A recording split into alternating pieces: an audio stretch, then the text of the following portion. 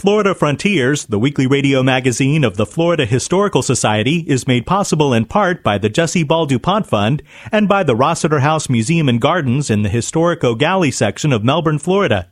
It's also made possible by Florida's Space Coast Office of Tourism, representing destinations from Titusville to Cocoa Beach to Melbourne Beach.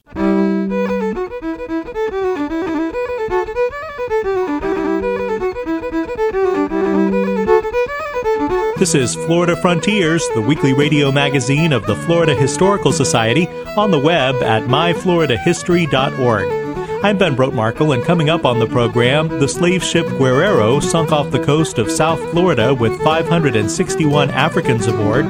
Eric Denson from Divers with a Purpose believes the ship has been found. We did find quite a bit of artifacts to really point to that date, the type of ship, and so those key piece of artifacts and evidence really point to that time frame. We'll look at first edition books by Marjorie Kinnan Rawlings, including a copy of The Yearling, personally inscribed by the author. And she goes on to describe line by line what the book is about and gives a sort of a brief synopsis of the story. And then at the end, on the second page, she signs Marjorie Kinnan Rawlings. We'll go to St. Cloud, which started as a retirement community for Civil War veterans. All that ahead on Florida Frontiers. Sing grace, how sweet the sound that saved a wretch like me. I was lost, but now I'm found. Was blind, but now I see.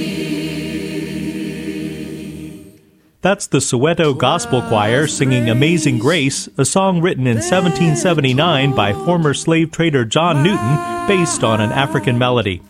The slave ship Guerrero was lost at sea off the coast of South Florida on December 19, 1827, with 561 Africans aboard. Underwater archaeologists now believe that the ship has been found. Eric Denson is lead diving instructor for the Diving with a Purpose underwater archaeology program. The group started in conjunction with the National Park Service and the National Association of Black Scuba Divers to have African Americans participate in the search for the slave ship Guerrero. That effort was filmed for the PBS documentary series Changing Seas in the episode Sunken Stories. The National Park Service has over 100 shipwrecks in the Biscayne National Park area. And again, the program started during the documentary filming of the Guerrero project. And one of the main stars of the documentary was the late Brenda Lazendorf, who was the underwater archaeologist for the National Park Service. She needed help to document the shipwrecks in Biscayne National Park. And so she asked our organization to help her out. And she would teach us the basics of underwater archaeology, and it would help document, again, those shipwrecks. But at the same time, it would prepare us as an organization and the individual divers to able to do the search for the Guerrero that we wanted to document and find. And so they gave us the skills to really do a good job of actually documenting the shipwreck and, to actually understand what we were doing as far as underwater archaeology was concerned. The illegal slave ship Guerrero was operated by pirates. When it was attacked and sunk off the coast of South Florida in 1827, more than 100 Africans survived, but 561 were trapped on board. Eric Denson. And it was actually on its way to Cuba with Africans. I think it was over 600 or 700 Africans. And it was chased by a British Navy ship called the Nimble. And the chase began, and a storm came, and they both got shipwrecked off the coast of Key Largo. And during that time, about 561 Africans perished during that battle. They were both stuck on the reef, And then some wreckers came. The wreckers, the ones that they would call good Samaritans, if you will, to come and actually help get the ships off of the reef. And the pirates actually took one of the wrecker ships and ended up going to Cuba with some of the remaining slaves.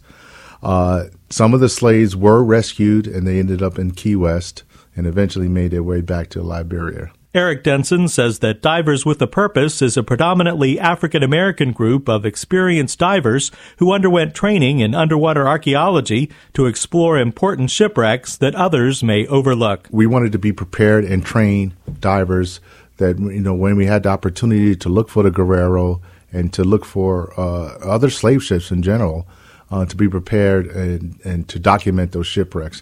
Because typically, when we look at marine archaeology and other things like that, people look for the big Spanish galleons, the Titanics of the world.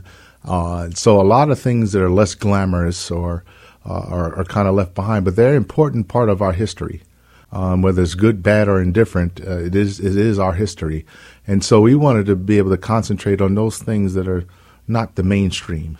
Since their start in 2005 with just 3 members, Divers with a Purpose has trained 95 underwater archaeology advocates, including 19 young people. 28 of the graduates have gone on to become Divers with a Purpose instructors.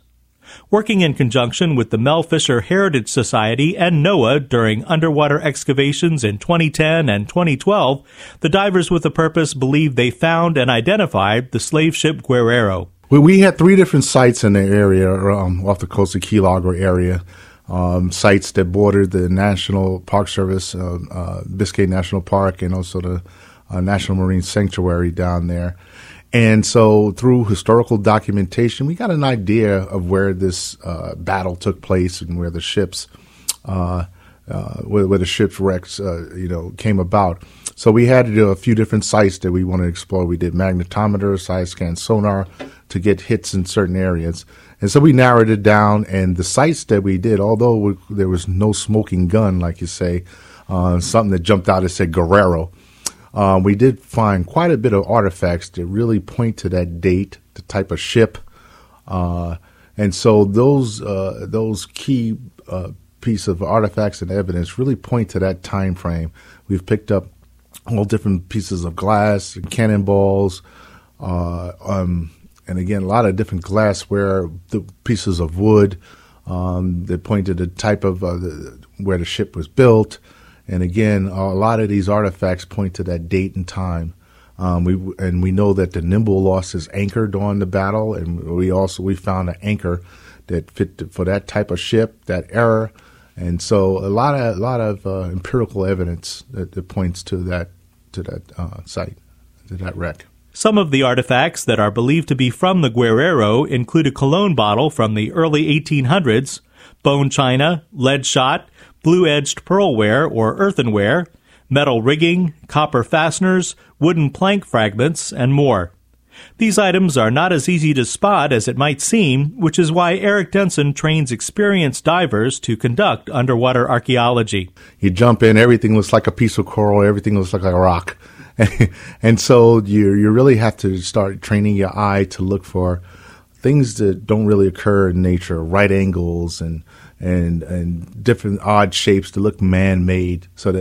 Because these things have been down there for hundreds of years. They're covered with coral, and so things that are that would be evident, or cannon or cannonball, that things have been down there encrusted with coral. It's very hard to see. So you have to get a trained eye and really start to look and pay attention and take your time and look for these objects, and they begin to jump out at you. Perhaps the most important part of the work that Divers with a Purpose does is to meticulously document archaeological sites like the wreck of the slave ship Guerrero. We do mapping of the artifacts and the shipwrecks. We perform trilateration mapping. We do what we call in situ drawings of these objects, and that's actually doing drawings and measurements of the artifacts and the shipwreck underwater. And so we do that real time, and we put this all in a composite map. We take pictures associated with that map, And so that gives us a context of where the artifacts are in relationship to the entire site, and it also helps us to identify these objects because, again, the artifacts themselves tell a tale. They tell a tale of a period that the ship may have went down or the period when it was built. You know, things change over the course of decades and time, so you can really get a feel for, when and where, the ship may have been built or what age it is and that type of thing. But again, you have to document all of that and then do your research later. When people hear about the discovery of underwater shipwrecks, some imagine treasure hunters searching for gold and other valuable objects. Eric Denson points out that the underwater archaeology his group does is much different. We abide by a lot of coda ethics. A lot of these sites, they're historical sites that need to be preserved, and also they need to be respected. Like in the case of the Guerrero, there may be human remains there. So you can't treat this as, site we come in there and just blow up things and just grab stuff and bring it up just for profit. We bring things up for scientific research just to help us identify the shipwreck or, get the period. But the biggest thing for us, too, is to document this and also share it and educate the public. And I think that's where the archaeology comes in and the science comes in and the education comes in.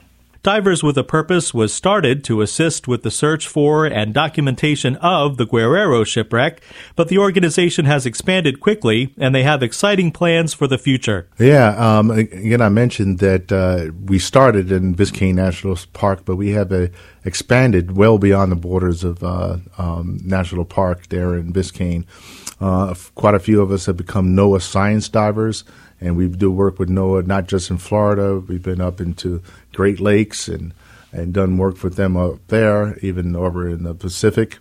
And we have some very unique opportunities coming up. We got a grant that will actually allow us to go and train archaeologists or DWP training session in Africa, where we have a mission coming up in Mozambique. And so to train folks over there and document possible slave ships there in Africa. So we're very excited about that. Eric Denson is lead instructor for Diving with a Purpose. That group assisted in the discovery and documentation of the wreck of the slave ship Guerrero, which was sunk off the coast of South Florida on December 19, 1827. Twice grace that brought me safe thus far, and grace will lead me home. Amazing grace, amazing grace, amazing grace. How sweet the sound, how sweet the sound. Thou saved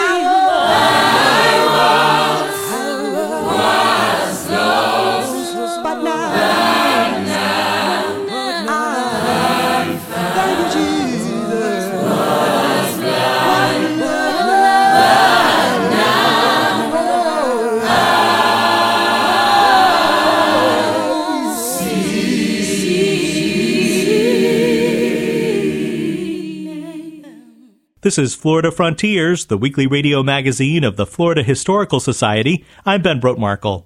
Visit us on the web at myfloridahistory.org to watch the original courtroom drama Ponce de Leon Landed Here, listen to archived editions of this program, find out about upcoming events, and much more.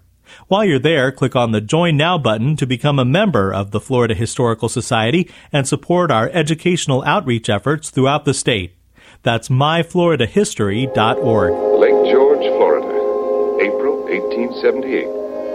I came across this lake once, some years ago, in a little mail boat that brought me home after fighting in the war with the Yankees. Came down this broad river going back into the wilderness, away from civilization, looking for a place to settle, a place to live, back into the scrub country. It got wilder as I got deeper into the woods. I liked it. Vegetation was denser. The trees had to struggle for a breath of air. Even wilder here as I got back closer to the sources, to the beginning of things, further away from towns and wars. And then I left the river, went right into the woods themselves. That's Gregory Peck in the 1946 film adaptation of Marjorie Kinnan Rawlings' Pulitzer Prize-winning novel, The Yearling, from 1938. Rawlings is one of the best-loved Florida writers, and she donated many of her works to the Florida Historical Society. Ben DiBiase is Educational Resources Coordinator for the Florida Historical Society and Archivist for the Library of Florida History in Cocoa. Ben, one of the items in the FHS archive is a first edition copy of The Yearling inscribed with a personal message from Marjorie Kinnan Rawlings. Sure, this is probably one of the more interesting autographed copies of a book that we have in the archive. This is a first edition copy of The Yearling, written by Marjorie Kinnan Rawlings, and published in 1938. And on the front cover, there's a handwritten inscription. It says, "For the Florida Historical Society, Florida, 1938." It says, "The Yearling is laid in 1870-1871 for the express purposes of using the flood in storm of 71.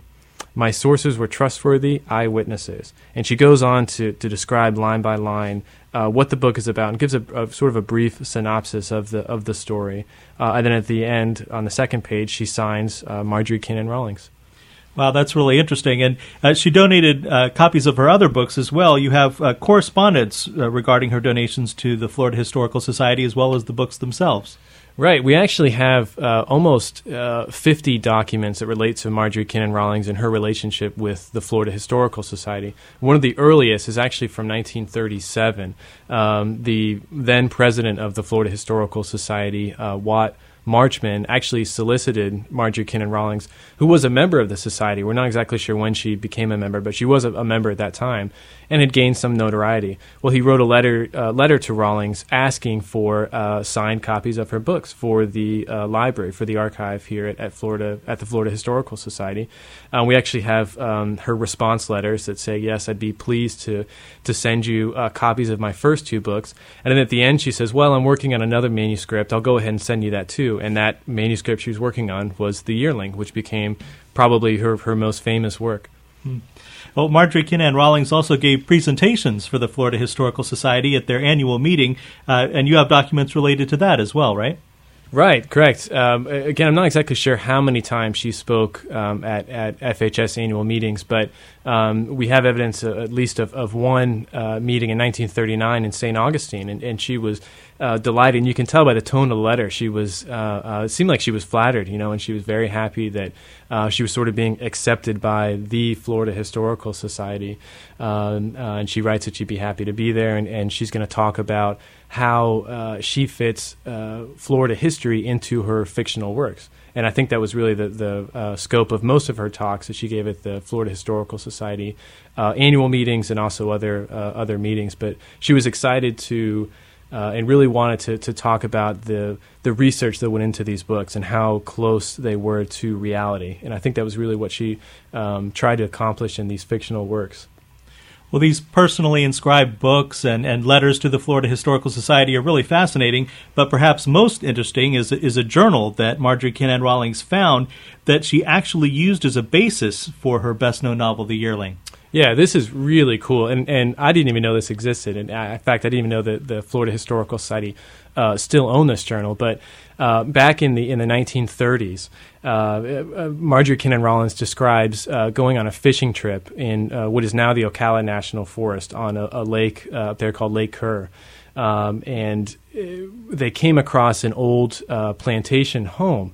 And in the letter, she says that she in the fishing party decided to go ashore to try and find fresh water. Well, she started poking around inside this farmhouse and came across an old journal. And she decided to keep that journal, and she did. So she brought it with her.